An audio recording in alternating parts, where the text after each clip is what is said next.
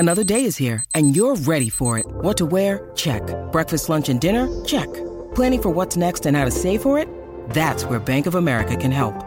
For your financial to-dos, Bank of America has experts ready to help get you closer to your goals. Get started at one of our local financial centers or 24/7 in our mobile banking app. Find a location near you at bankofamerica.com/talktous. What would you like the power to do? Mobile banking requires downloading the app and is only available for select devices. Message and data rates may apply. Bank of America N.A., member FDIC. Oh, South Kakalaka! Don't you dare be sour! Clap for your world-famous two-time champs and feel the power! It's a new day. Yes, it is. For 12-Pack Radio. Get excited, y'all.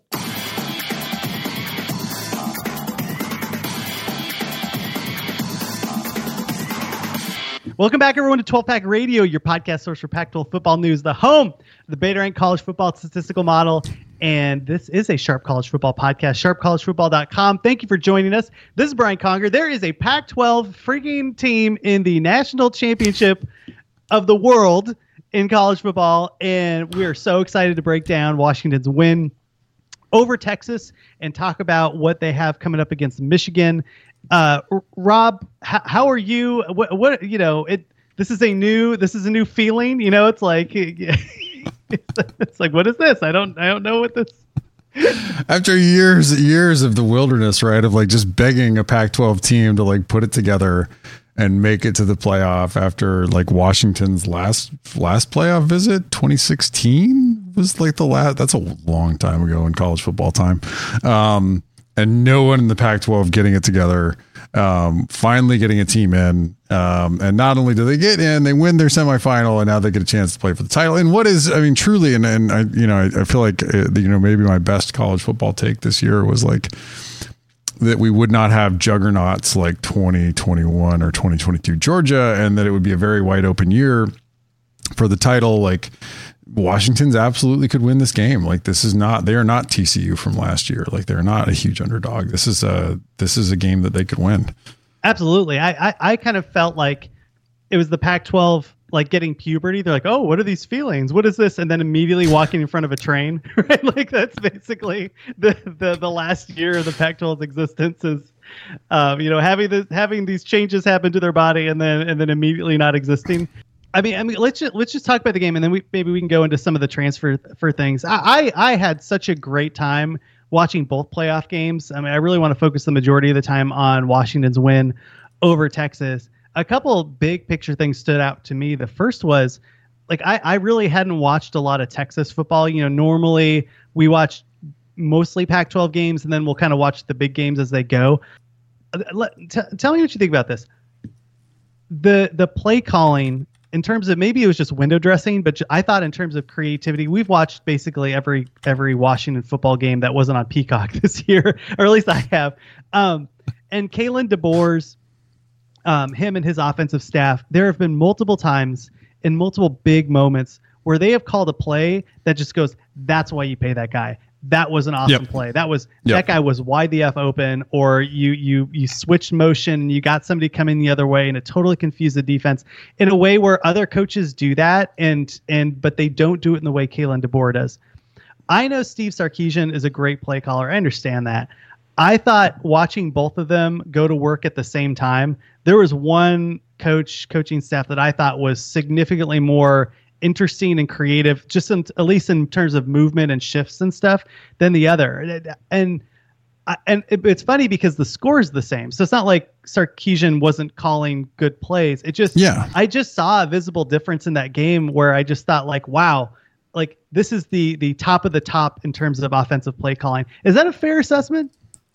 Yeah, I mean, Texas has a good defense. Like, now their defensive backs are good. They're not great. Like, and they're not as good as Michigan's, which is going to make this game fun, that we're coming into. But I thought they had just a superb offensive game plan. I thought the play calling was excellent. And everyone executed it perfectly. Right. I mean, like, now those are all of those things coming together is hard to do, but they did it. I mean, and there were some really, I mean, like, on some of those like deep passes that they were hitting, they were called at the right times. They got, single coverage, from Texas in there. And they were able to connect. I mean, Penix was lights out. Yeah. I mean, that was the other part of this. I mean, like some of this works. You look great because Penix was just on with his ball placement. So yeah, absolutely. I mean, I would also say with Sark, there's a couple games he's had this year, like the Alabama game. He had a really, really good game plan. I thought he had a good game plan here. And I think right now, I don't think I think if you flip quarterbacks, Texas wins easily. Right. Like I think Ewers is hesitant and he was bad. He missed multiple throws. I know. Poorly. And Washington's defense is better than middle of the Power Five, but this still isn't a great defense. And they should have been able to put more up. But I also think that Sark, even though he doesn't fully trust Ewers, I think Sark in this current incarnation of Texas does like to stay away from having tendencies and does like to be a bit more balanced. And they ran the ball real well. Yeah. They ran the ball real well against Washington. And if it weren't for truthfully, I mean, Texas has a chance to win this on the last play. But Texas doesn't fumble twice, if they only fumble once, they probably win the game. Look, and I say this is no knock on Washington. Every team that wins the national title has a combination of skill and luck. To get through a season like this requires skill and luck. Everybody's got a bit of a luck, finishing +1 on turnovers is not the same thing as Arizona finishing +5 on turnovers.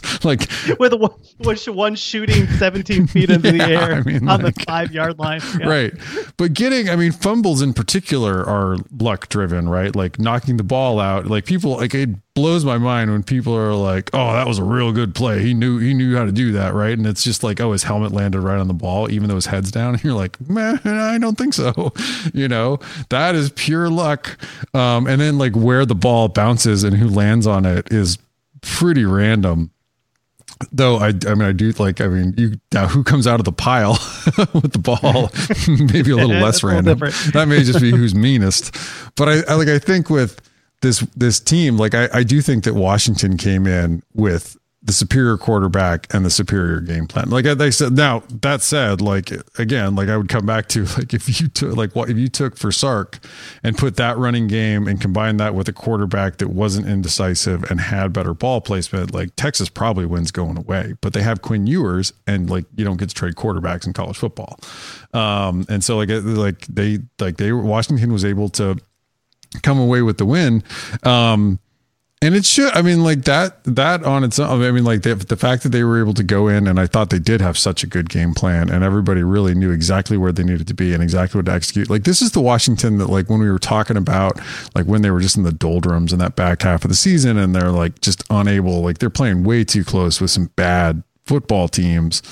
It's where did Washington go? Right. And then they show back up again in the Pac-12 title game.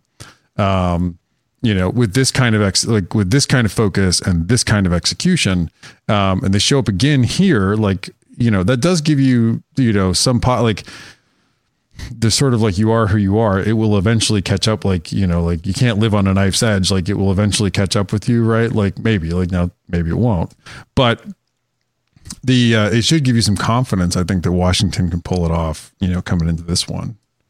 Yeah. On the offensive side, it's funny. I live in the state of Washington, and there's a lot of Seahawks fans, and I take the next generation stats with a lot of many grains of salt. And there's one thing that they were doing where they were saying that Trent Lockett and the guy that's playing Russell Wilson they have a perfect record in terms of throwing and catching. And then I quickly look up has Russell Wilson missed a pass to Trent Lockett, and he missed many of them. So I have no idea what that stat is. It seems like they pulled it out of a hat. But I think the point they were making is often they connected, and often they were really good. And I thought that Michael Penix had one of the best performances I have ever seen of a college football quarterback.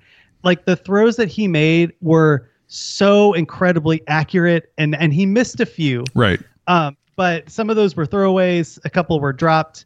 Like, I can't remember a pass that he threw poorly that entire game with that defensive line right down his throat. I was trying to think, like, who's the last quarterback that I had so much joy watching play the game of football? And it's Andrew Luck. Like, watching Andrew Luck move in and out of the pocket and just slip across these defensive ends, defensive tackles, and then just gun it down to a tight end is the closest that I've ever seen. A year, and I mean in Burrow, right? Like that 2 a year in 20, the COVID year, like that. Yeah. That Sark offense was unbelievable, and the Burrow offense was just. I mean, because that 2019 LSU offensive line won the Moore Award for like best offensive line, and they weren't that good. Like, it was purely that like Burrow made the reads quickly and got the ball out, right? So like they looked really good.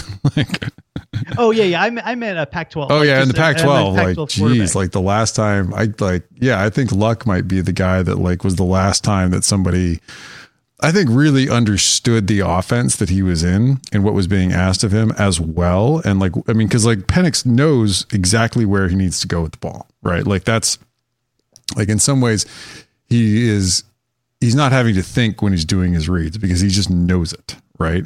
And that kind of decision, and then like, man, the ability to just he hit some windows. He hit some passing windows on this one that were just fantastic. I'm wondering. I guess the last impression that I had was how bad Quinn Ewers was. Like, he was bad. Yeah. And if I knew that was what was showing up, I think I would have bet even more. I mean, I had a future on Texas, and so I hedged and took the Huskies straight up, and that worked out. But I probably would have hedged even more if I knew that was the Quinn Ewers that was going to show up in that game. Like, just, it was night and day comparatively in terms of what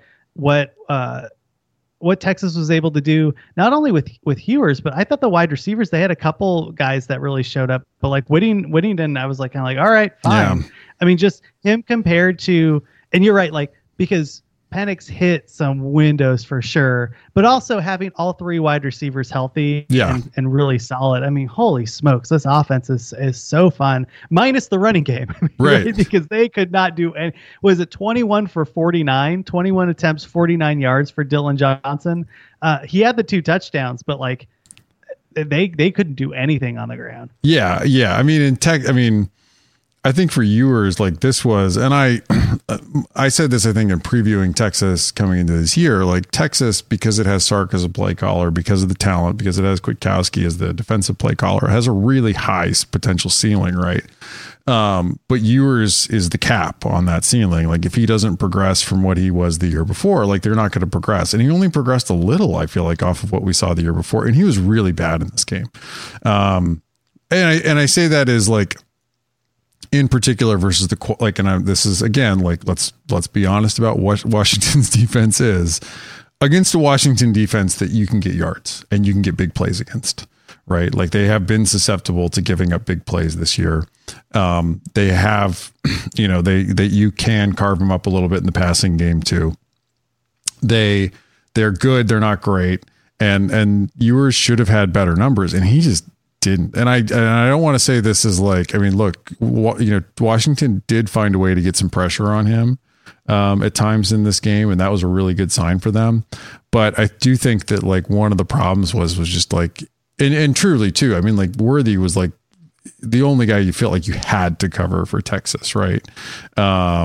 And that's a difficult assignment, I think, if you're Ewers, but I'm interested. I don't know. I mean, like, I know he's coming back. I'm just sort of interested to, like, he doesn't get a lot better. How long does he keep that job with Arch Manning behind him? Right. Yeah. Like, well, they even, anyway. And I knew they were going to do this. They show Arch Manning with his helmet on. Like, oh, Arch Manning's warming up. I'm like, Arch Manning is not going to see a second of this game. No. They tease it like 3 times, and I just, like, I know, you can hear my eyes rolling back in my head as those camera shots were happening. Well, I mean, because there was a point in that game where it looked like Texas was out of the game. Yeah. Right. And then they came roaring back. But I mean, I think that like, I mean, it is an interesting because like Texas played a flawed game and they played, and Ewers in particular played a really flawed game. But still, like I said, like Texas doesn't fumble the ball away one additional time. Like they probably walk away from this game with a win. It was a tight game. I mean, truly like the other game was a tight game too, right? Like Michigan, speaking of like Michigan played with their food against Alabama. Yeah, they did. Like yeah. Michigan, we talk about a team, we talk about Washington having that stretch of like playing. I mean, truly you could argue playing down to the level of the competition that they were against, but, Michigan was like that score and going to overtime. I think a lot of people came away from that thinking like that this is actually these two teams are really close. Like I came away from that game just thinking like if Michigan's offense doesn't just go to sleep in the third and beginning of the fourth quarter, like Michigan should have walked away with that game. Like Alabama's offense couldn't do anything. Yeah. Or if Michigan could like field a punt.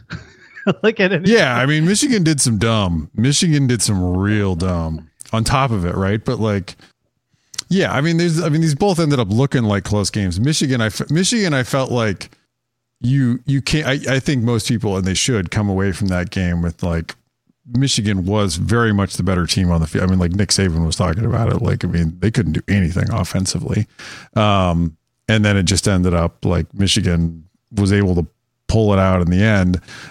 Like Texas and Washington are just closer teams, right? And they played a closer game. I don't think you're not going to beat Washington when they're playing like they did with Quinn Ewers playing like he did. Oh no. I mean, one other thing to mention, if at least on my end, was like Braylon Trice urinated on every tree in that backfield. Like he marked his territory wherever. He did get back. Yeah. Like he had such a good game and it was great. I mean, like he's been somebody that's always been on the radar, and I know ZTF has gotten more attention because of that one COVID year, but like Trice really showed why he's the guy.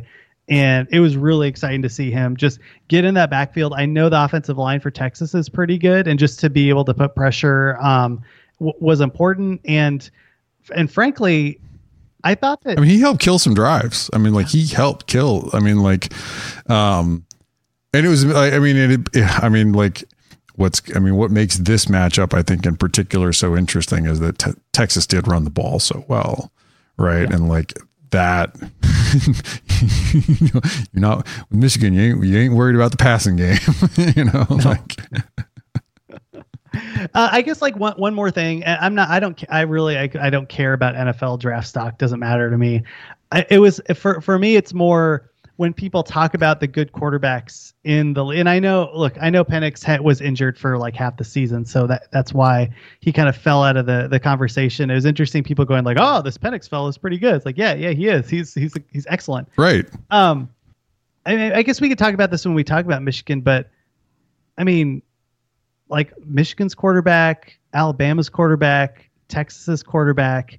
And then you take a look at what happened in the Pac-12, just as a conference, since this is still a Pac-12 show, just having that many quarterbacks be able to just ball out. And it was interesting because I was looking at the quarterbacks for the SEC next year, and they suck. Like, I mean, there could be some freshmen that step it's Beck. Up. I mean, now Beck at Georgia is good. Yeah. Yes, that's true. That's very true. I like Georgia to continue to have a pretty good offense, even with Mike Bobo calling plays. Yeah, and to be fair, I thought the Tennessee quarterback looked pretty good against Iowa. Dude, if he balls out, that's the thing, is like that Tennessee offense suddenly fell off, but like Heupel still got it as a play caller. Like that's the Tennessee is a team that you will have to continue to keep an eye on. That's right. Yeah, because it's funny because Ole Miss is going all in the portal to try to make it to the playoff, and I really think Tennessee is the team to look out for. Yeah. Like, can Jackson Dart get you to the playoff?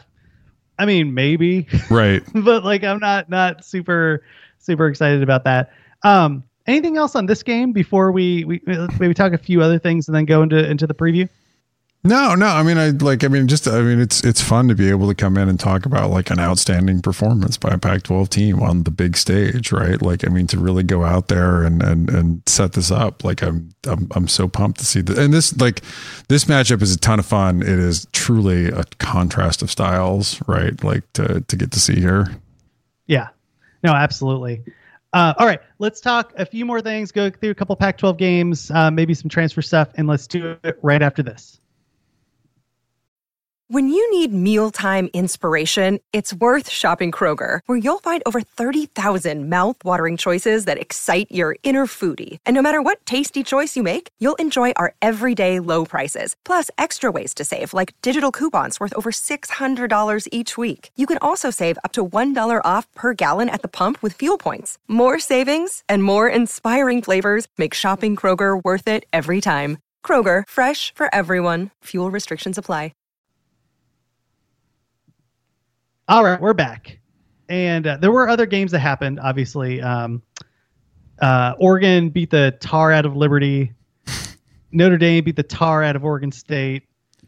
The Liberty one for Oregon was surprising because Chadwell's got a good offense, and like most everybody was still in for that bowl game. Not that Oregon put up 45. That I was expecting. That Liberty only put up 6. That was a really good performance for the Oregon D, even as crazy and dumb as bowl games are.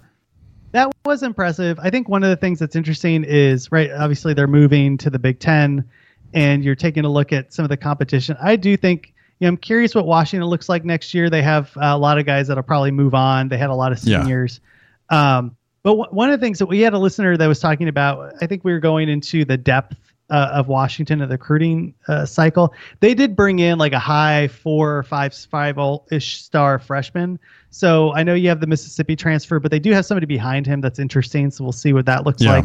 But Oregon does look like the team that is ready for prime time when they get to the Big Ten. So that was Oregon feels like a a roster that's been building. Like, I mean, I will say like the difference between DeBoer and Lanning, if you were going to put it like, is like Lanning may still be figuring out some of the being a head coach from like the game management stuff and like the hiring and everything like that. But like he has definitely gone at roster building head on, like, and Oregon, like and using the Nike bankroll to his advantage. Right. But they probably come into the Big Ten next year with like the best returning quarterback. I mean, the best quarterback, not return. I mean, I guess he's not returning to Oregon, but the best quarterback coming in.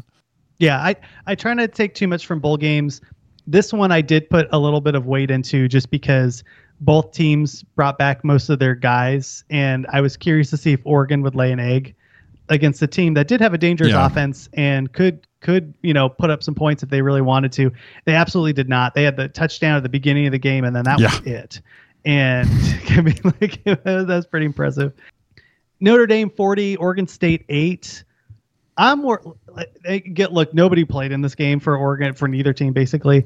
And this isn't based on the bowl game. I'm just really worried about Oregon State next year. A lot of players are leaving. They have an exodus. They're going to the Mountain West. Like, this is one of those teams that could collapse very quickly and just be a Mountain West team for the rest of existence. They're down to one returning starter right now. I mean, on defense. I mean, that's rough. Whoa. Yeah. I mean, I feel horrible for Beav fans in this and Coug fans. Like, but the Cougs have not been. I mean, keeping your coach helps. Jonathan Smith leaving, timed with this, was horrendous timing for the Beavs. Yeah, and you got a defensive coordinator as your head coach. Like, sometimes that works. Sometimes it's great. It's like obviously Oregon, but sometimes you get really stuck on that bully ball and try to time of possession. I mean, Lanning had one of the best hires of the offseason in Will Stein. I mean, Will Stein absolutely went out with that Oregon offense, but Goldbranson's never called plays. So we'll see. Arizona 38, Oklahoma 24. This game was super fun. It was fun. I mean, it was super fun. You're talking about not reading into a bowl game. Was it 5 or 6 turnovers? It was 6 turnovers. They were +5 on turnovers. Yeah, they came out hot. I mean, 10-0 and really stuck it to Oklahoma. Yeah. And then you could see the limits of Arizona as a national power, like, and as a playoff contender. Dude, Oklahoma is not the best team in the Big 12, but they just shoved around. And look, I realized Jordan Morgan wasn't in the offensive line, but they didn't have the physicality. But there's a big win for Arizona. Like for that program, it's great. Right. Get the bowl win, 10 wins. You beat Oklahoma. Just I'm just trying to pump the brakes for Arizona fans. Like, you play that game 10 times, I think Oklahoma wins probably twice, or 8 times out of 10. That would be my guess. I mean, like that was, I mean, I had people on Twitter being like, Arizona won, it's the final score. Clearly they outplayed them. And I'm like, you guys don't know ball, right? Like, I mean, like and I mean, to be frank, like I think Arizona, like if we go back, like Arizona was better than Mississippi State. Arizona just turned the ball over 5 times in the first half. When you do that, it's really hard to win the football game. For Oklahoma, I mean, like Arizona couldn't run the ball. They couldn't pass protect. And they couldn't stop the run. and somehow they won. You know, like the magic of how they won is being +5 on turnovers.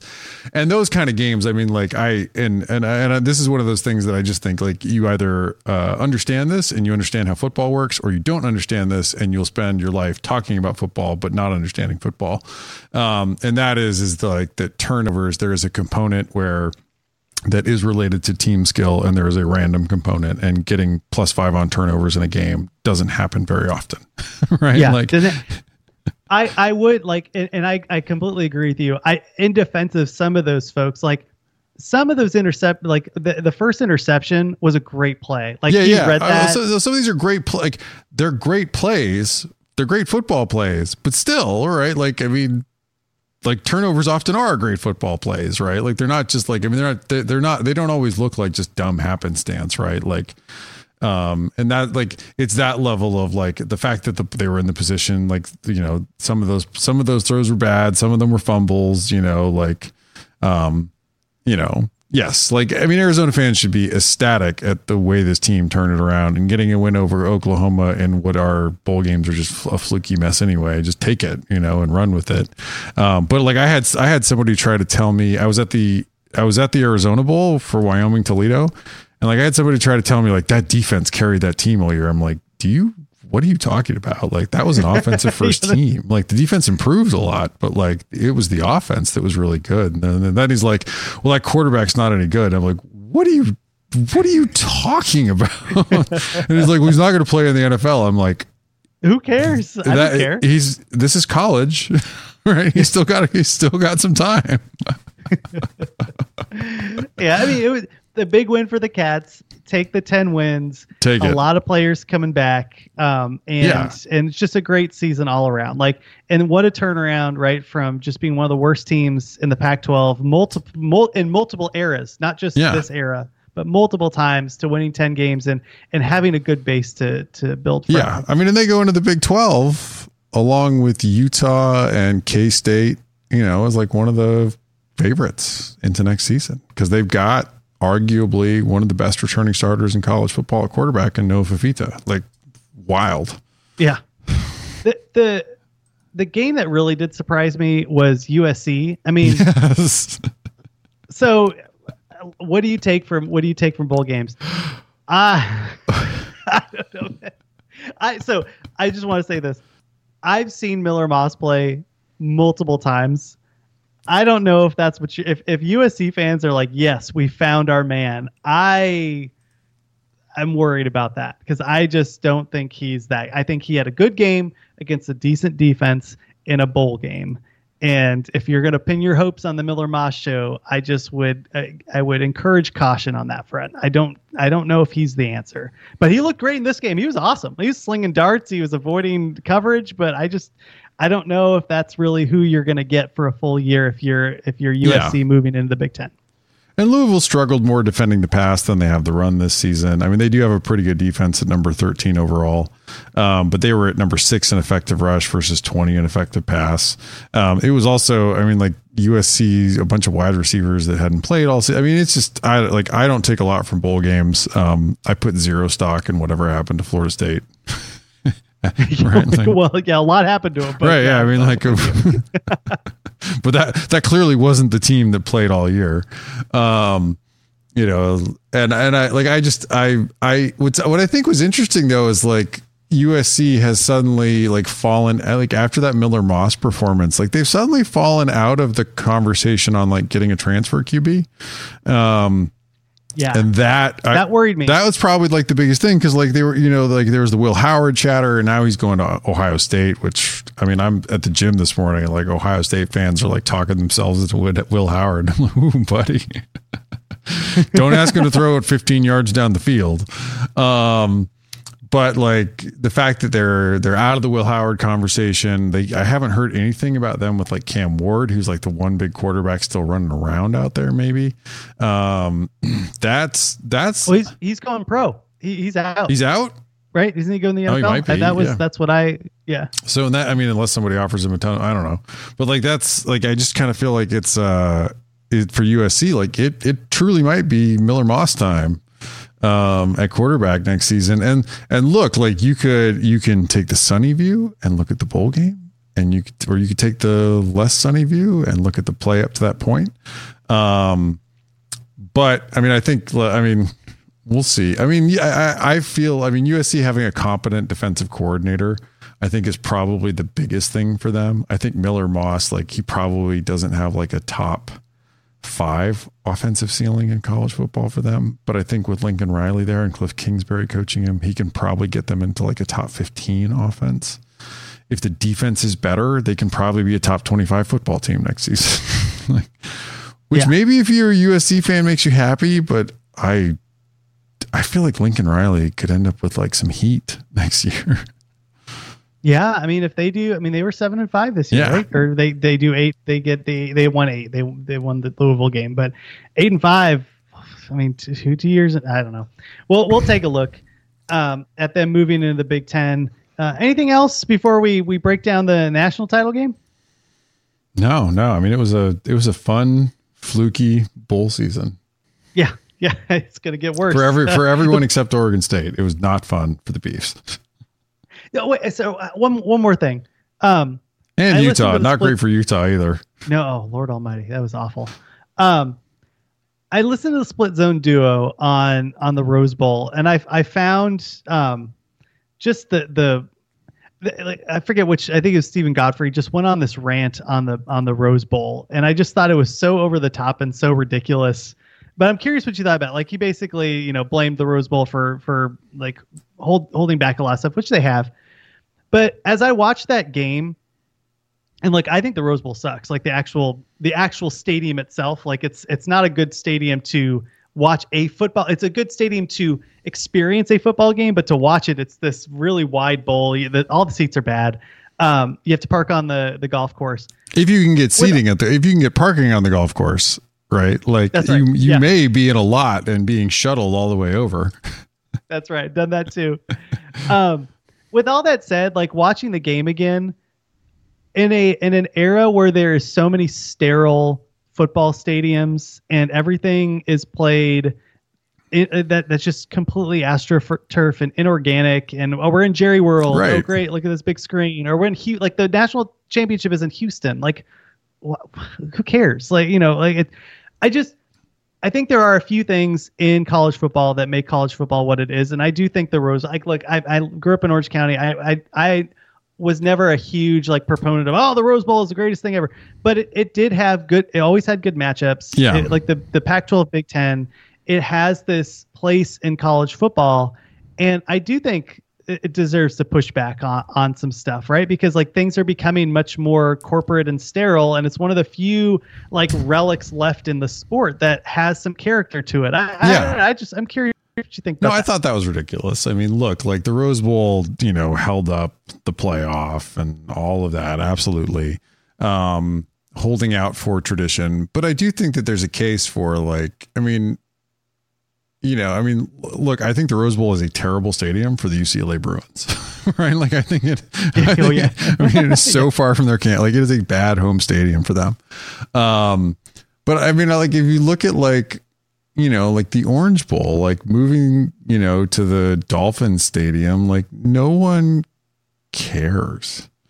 The old days, yes, of course, the old days when the Orange Bowl would get a likely undefeated Big 12 champion, and then I usually think they had they could make another selection. They could get anybody they could get with.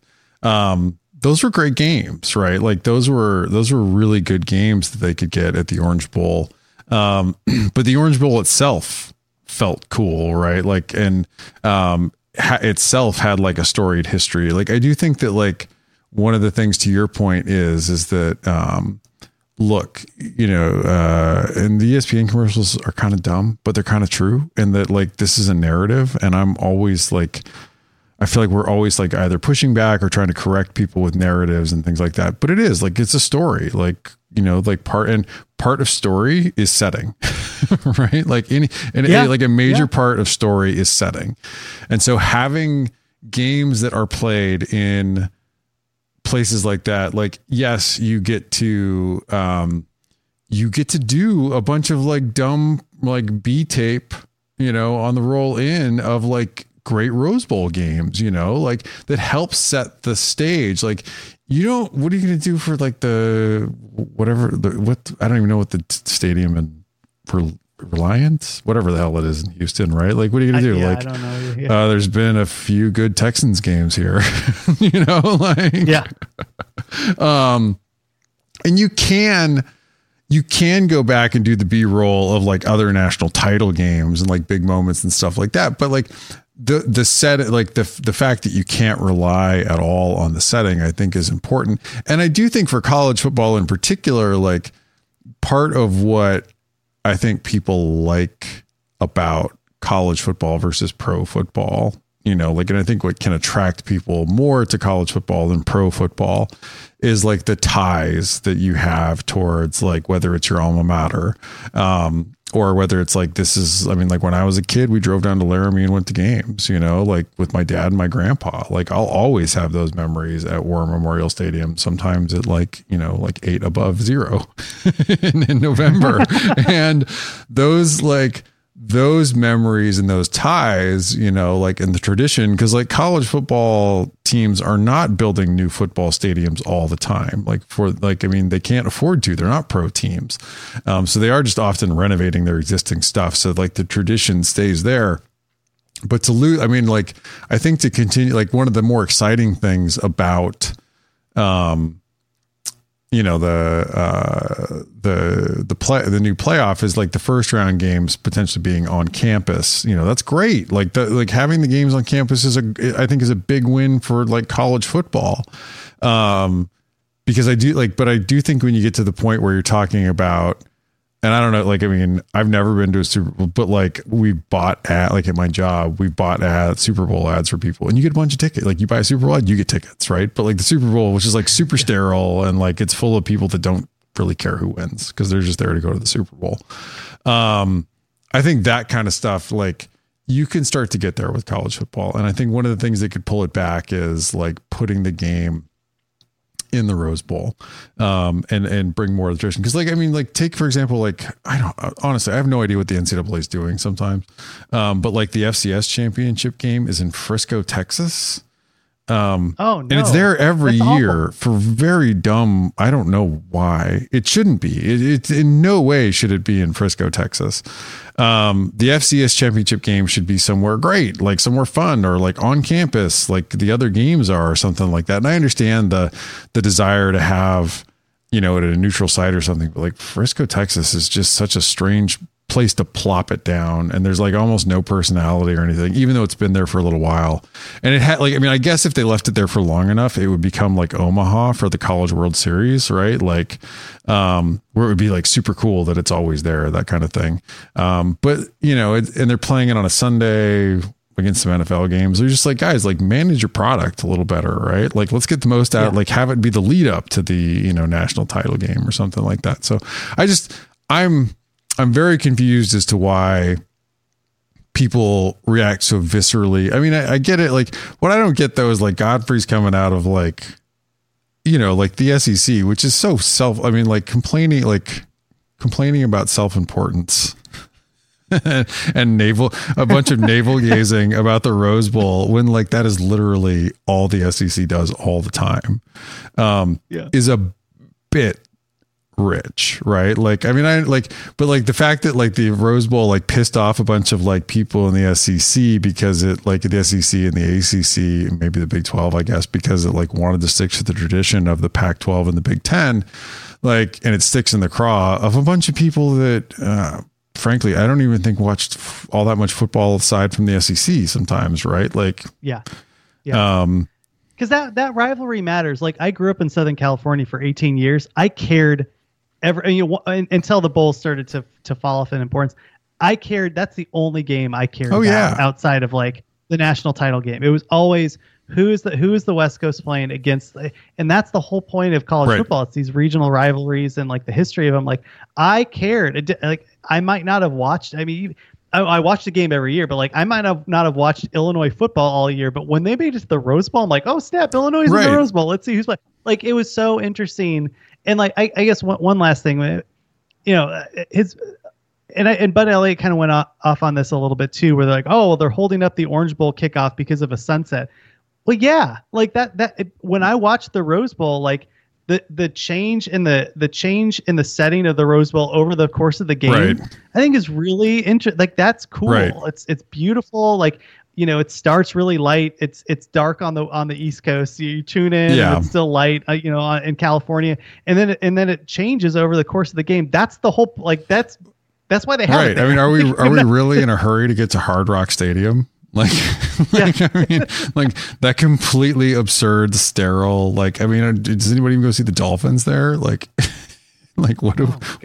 Like, I just kind of feel like it's like I just kind of feel like I feel continually saying like, what are we doing, right? Like, because that kind of stuff, like, again, from like a pure narrative perspective, like like using the Rose Bowl like that would be like, I mean, it's like free money. Like, if you're like a TV producer, it's free money. Like, I don't understand. Like, don't turn down free money, you know, like go propose that to the Rose Bowl, because it will be like playing the College World Series in Omaha. Like, you can just show like, I mean, it's like the setting matters. Yeah. Oh, absolutely. All right. Well, let's break down this game, Arizona. Oh my gosh, Michigan, Washington, and let's do it right after this.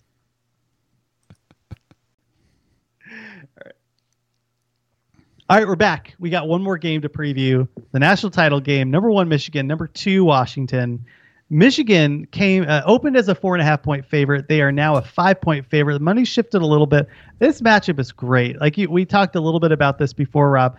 Total contrast in styles. Even in the coaching, right? You have Caleb DeBoer that's like really quiet, and Jim Harbaugh that wants to yell at anybody that like dares like look at him differently. You have Michigan. I mean, what did he say? Like, Jesus would have been a 5-star. That was my personal favorite Harbaughism of the. You're just like, dude, like, it's like he's drinking unpasteurized milk again or something. My personal favorite this week was comparing himself to Moses. Yeah, that was the one like Moses, he may not make it to the promise. They're just like total contrast in styles. Michigan's going to want to run the ball. They have a great defense. Washington's going to want to throw the ball. They have an okay defense that's facing a team that I mean, you have a great quarterback in Washington. You have an okay, like, I don't think JJ McCarthy's really good. Period. No. I don't think. So you have that matchup, which is like, you know, both teams want to do different things. What do the numbers say here? I mean, this is just such a cool. And where's Washington now? Like, you know, I know you're getting all this, like, you know, of course, you know, your team wins and all you want to do is shove it in everybody's face. So I'm sure Washington fans are like, oh, wait, where are we now? Yeah, I mean, they're at number 8 overall in beta rank. I mean, Michigan's only up at number 3, right? I mean, you know, like, and it's, I mean, look, I mean, if you recall the Vegas, like somebody put out some like somebody got a Vegas bookmaker to put out some like possible lines if like Oregon had beaten Washington, and Oregon would have been favored over Michigan, right? Like Georgia would have been favored over Michigan had they won, right? Like those are probably like those teams did not play well when it counted, but those are probably your overall, like if you were going to randomly draw a team, you know, like who's going to beat that team by the most, it's Georgia and Oregon. So like Washington's definitely closed the gap with that performance against Texas. And Michigan moved up one from 4 to number 3 overall with that performance against Alabama. But this is a really interesting matchup. I mean, you've got an offense for Michigan that comes in at number 10 overall in beta rank. They're number 3 overall in drive efficiency. That's not all that surprising when you think about an offense that tends to run the ball a lot and relies on the run in order to put up points. They're not a terribly explosive offense. And when you talk about McCarthy, right, like he's not likely to get you for a lot of big plays. And they don't have a lot of really big play, like players at the skill positions. They're at 29 overall in play efficiency, which is their yards per play outside of explosives, which isn't great, which again tells you like they have to be able to sustain drives, right? Like they're not putting up a big yards per play number. They're at 10 overall in negative drives. They don't have a lot of 3-and-outs or turnovers. They're at number 9 in effective rush versus 14 in effective pass. Now, the contrast here is they get a Washington defense that has been creeping up. They're at 22 overall in beta rank. They're only at 18 in drive efficiency. You can put together drives to put up points against them. They're at 41 in explosive drives. And if Michigan were more explosive, like that would be a real problem. But it will be interesting to see here if Michigan can find a way to put up some big plays against this Washington defense, because it is something they've been susceptible to. They're at 27 in play efficiency. They're only at 30 overall in negative drives. That's going to be something to keep an eye on. They haven't forced a lot of 3-and-outs and a lot of turnovers this season. No big run pass split. They're at 29 in effective rush versus 28 in effective pass. Now, what will be interesting, I think, is to keep an eye on the field position battle here, because the more Washington can put, Washington's average starting field position for their defense is at the 20, it's just even shy of the 25, which is good kick coverage. And they're often scoring and then their opponents having to get the ball back, right? So their defense usually has a lot of field to work with. Michigan's average starting field position is almost the 35. So it will be interesting to see. That's a pretty big split between where these teams usually find themselves starting out, like who ends up winning the field position battle. Because I think more than Washington's offense, I think Michigan's offense is going to need some shorter fields. Like the longer they have to continue to sustain those drives, the more likely it is Washington can find a way to get off the field. Now, beta rank, I will say too, like the naive spread, which tends to be a little bit high, because it does factor in seasons with higher scoring, as well as before the rule change about speeding up the clock, is at 5.22 on the naive spread, which is just a pure power rank spread. Now, it's the number 5 offense for Washington against the number 5 defense for Michigan. And they are like mirror images of each other. Like, so Washington's at 20 overall in drive efficiency. Michigan's at 24 in drive efficiency. So like Michigan, you can put together some long drives on them, but Washington is less efficient at sustaining drives. They are much more big plays. They're number 4 in explosive drives. Michigan's number 3 at containing big plays. But to keep an eye, like another thing to keep an eye on here is that like, offenses are just, we live in the era of offense, like being number 4 in explosive drives. Like Washington is going to be able to put up some big plays in this game, but something to keep an eye on is that Michigan's DBs do actually play the ball, something Texas's DBs did not do very well in their game.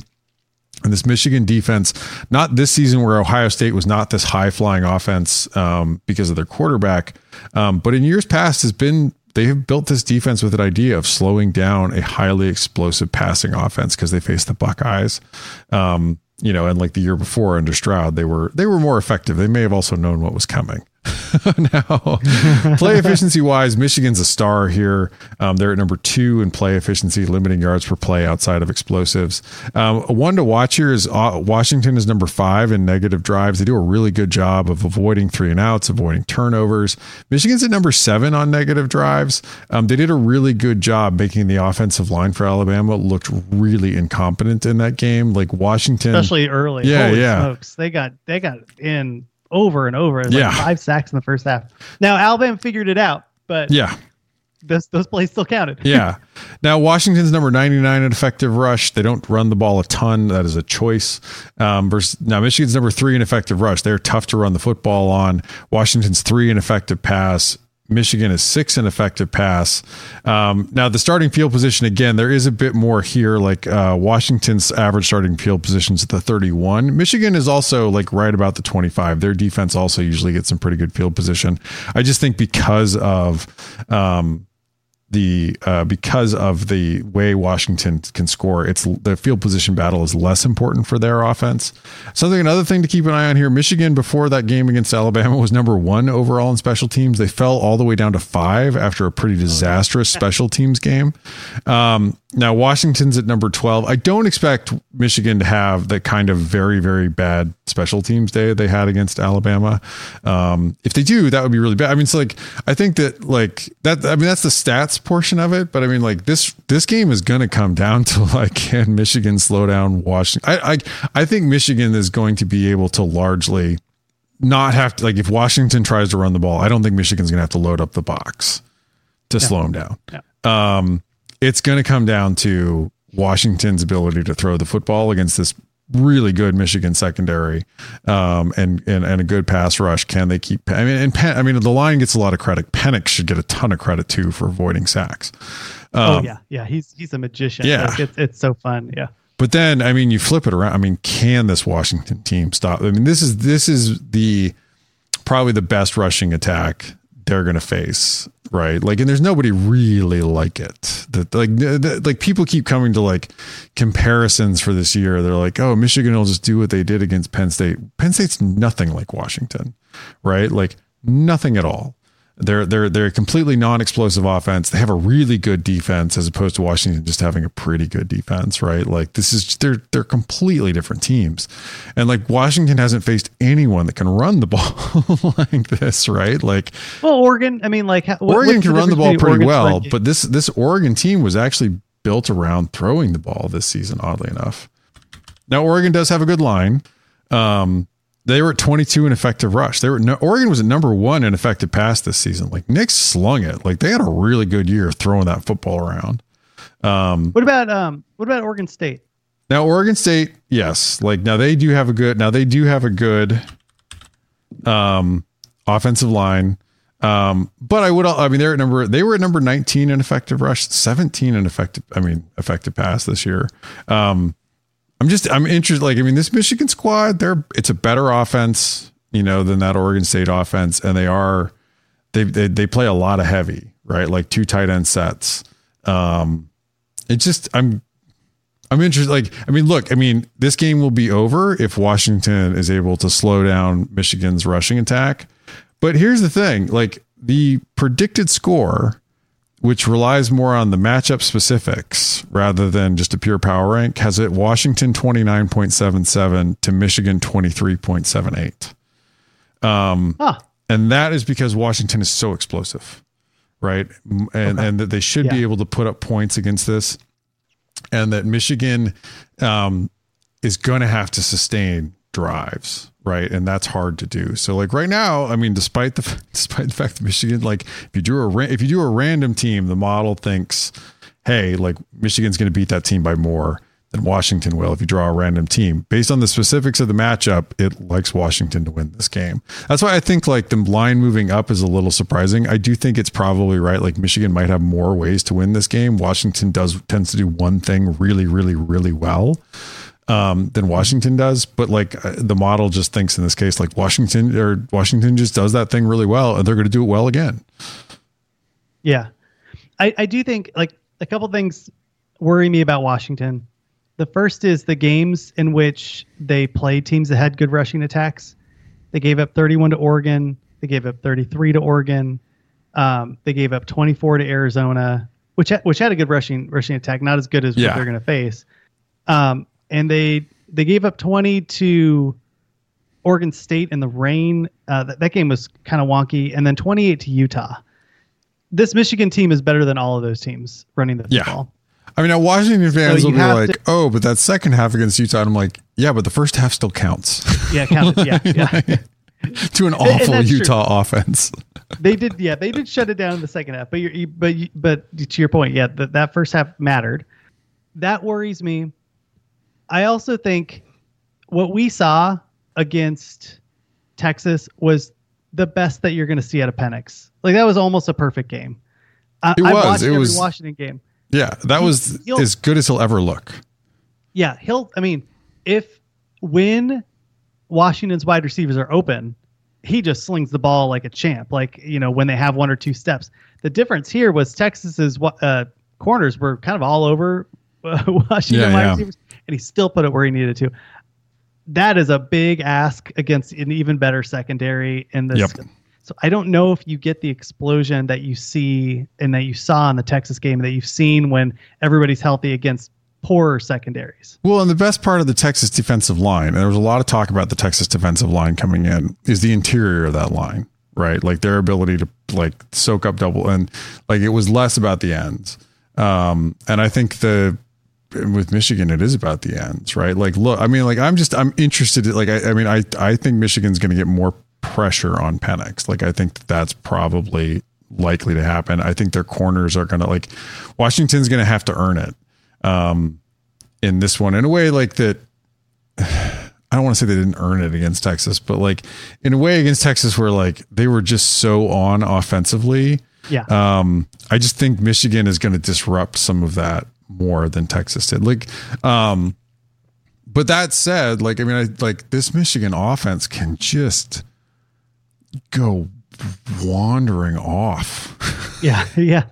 like that, like we talked about like a little bit of, I mean, and some of this is true too. Like since they've had to stop stealing everyone's signs, they have fallen off a little bit. And they're just a less explosive, less interesting offense than they were. I mean, being at number 10 overall in beta rank that's not a great offense, right? And the gap between them and Washington has shrunk. That Washington defense has been playing better over the season. That offense is getting worse over the season. I guess my concern is like we saw a really, really good game plan. I want to say clearly, like giving Nick Saban and company time to game plan, in particularly defensively, like that's, you might struggle, that might be a hard game. And it was, but like Michigan just disappeared, for just such a long period of that game. That's what kind of like, I mean, I think DeBoer and company, can put together a really good game plan, there. And I think that the real matchup to maybe keep an eye on is against Michigan. Michigan's got a really good defensive coordinator. I think that, that's the matchup to really keep an eye on. I think Washington's defense isn't great. I'm just not sold on, like that part where they just disappeared to me was just shocking. Like where Michigan, I was like Michigan, I expected them to come out of the second half and like put up some points, like, and maybe put the game away a little bit. And oh buddy, did they not? They went totally silent. Yeah. I think the last thing on that front too is I don't think there's a coaching advantage. I mean, DeBoer is excellent. Yeah. Great play caller. But what Harbaugh's done throughout the season, just switch, right? I think was at Penn State where they're like, you know what, screw it, just run the ball 7,000 times. Yeah. And like just the ability to look at what's going on and then change things quickly. The game plan that they had to get to Jaden Milroe in the Alabama game from the defensive front was really, I mean, like basically Saban said, yeah, we hadn't seen any of those looks all year. Yeah. And there's just the willingness to throw new things and try new things. I'm so excited. This is going to be such a fun game to watch. I don't think it's going to be a blowout either way. I think Washington's going to be able to do enough to put points to be competitive. Right. It's just, can they stop the run? I don't know if they can. I think that's the saving grace for Michigan is just they have that gear where they can literally hit pause and say, you know what, JJ McCarthy sucks. We're going to run the ball 17 times. Stop us. Yeah. And I don't know if Washington will be able to do that. Well, you flip and McCarthy's good enough to throw the slant route or throw a quick post route to at least like keep the defense honest from Washington. That's going to be a problem, I think. Well, and I think if you flip it to, like Michigan is likely going to be able to get themselves out of some like field position holes, right? Like just by being able to run the football. Maybe they're not able to get down and score, but they can sustain enough of a drive to flip the field. And they're probably going to be able to do that a lot in this game.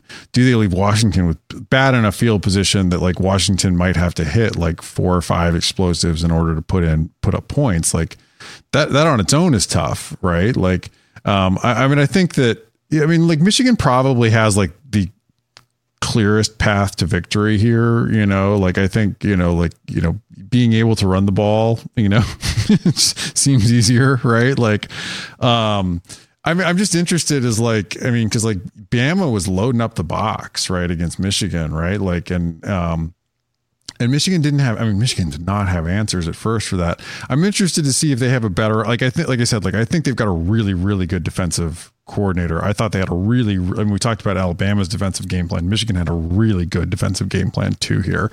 They're going to have another really good game plan for this Washington team. But I will also, like Washington's gone in against some really good, like Pete Kwiatkowski is a guy we know, with the Texas D, and he's a really good coordinator who usually has really good game plans, and he trusted his corners a bit in coverage, right? Like, and they, got burned. I'm interested in like how, like if you're Michigan, like how much quarters coverage can you run? How much, 3 high safety can you run? Can you get pressure on, if they can, and also occasionally get pressure on Penix, that's fine. I think the one here, like, here's the game plan that I actually think could hurt Washington is Arizona's game plan that they had defensively.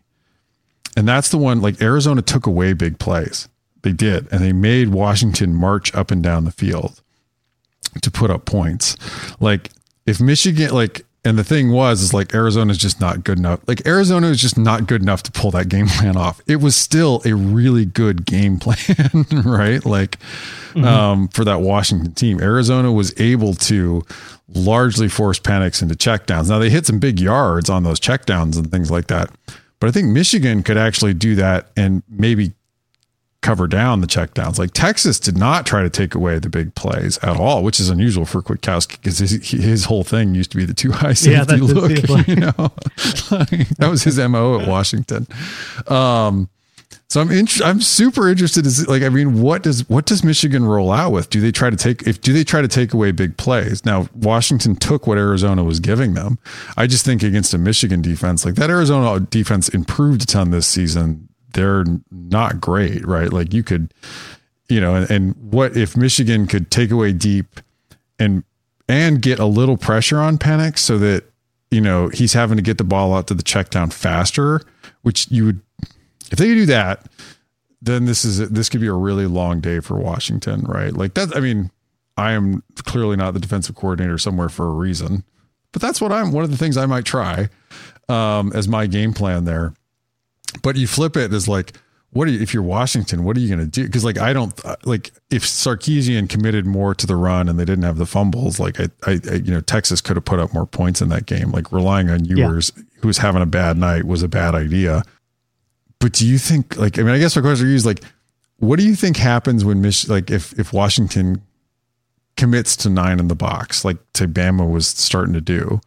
Do you think Washington has, because here's the thing, Alabama has really, really good corners, like guys that are going to go, day 1 or early on day 2 in the NFL draft. Washington doesn't have those guys. Not like they have some guys, but they don't have those guys, where you can load the box and take away Michigan. Like, can Washington do that? And I think McCarthy's good enough to hit the easy stuff, right? I think Michigan. Clearly, I think Michigan's the better team. I think Michigan wins, but I think Washington just plays close games, and they have an offense that's going to keep them in, and they have a chance to win. It was interesting when I was thinking through this, because Michigan has a bunch of pros and all that stuff, but I just think Washington's offense is so dangerous that I do think that they stay in this game. If they stay in this game behind a touchdown, or if they stay in the game, they're up 2 and then Michigan kind of grinds things away and takes the lead. I think all those things are possible.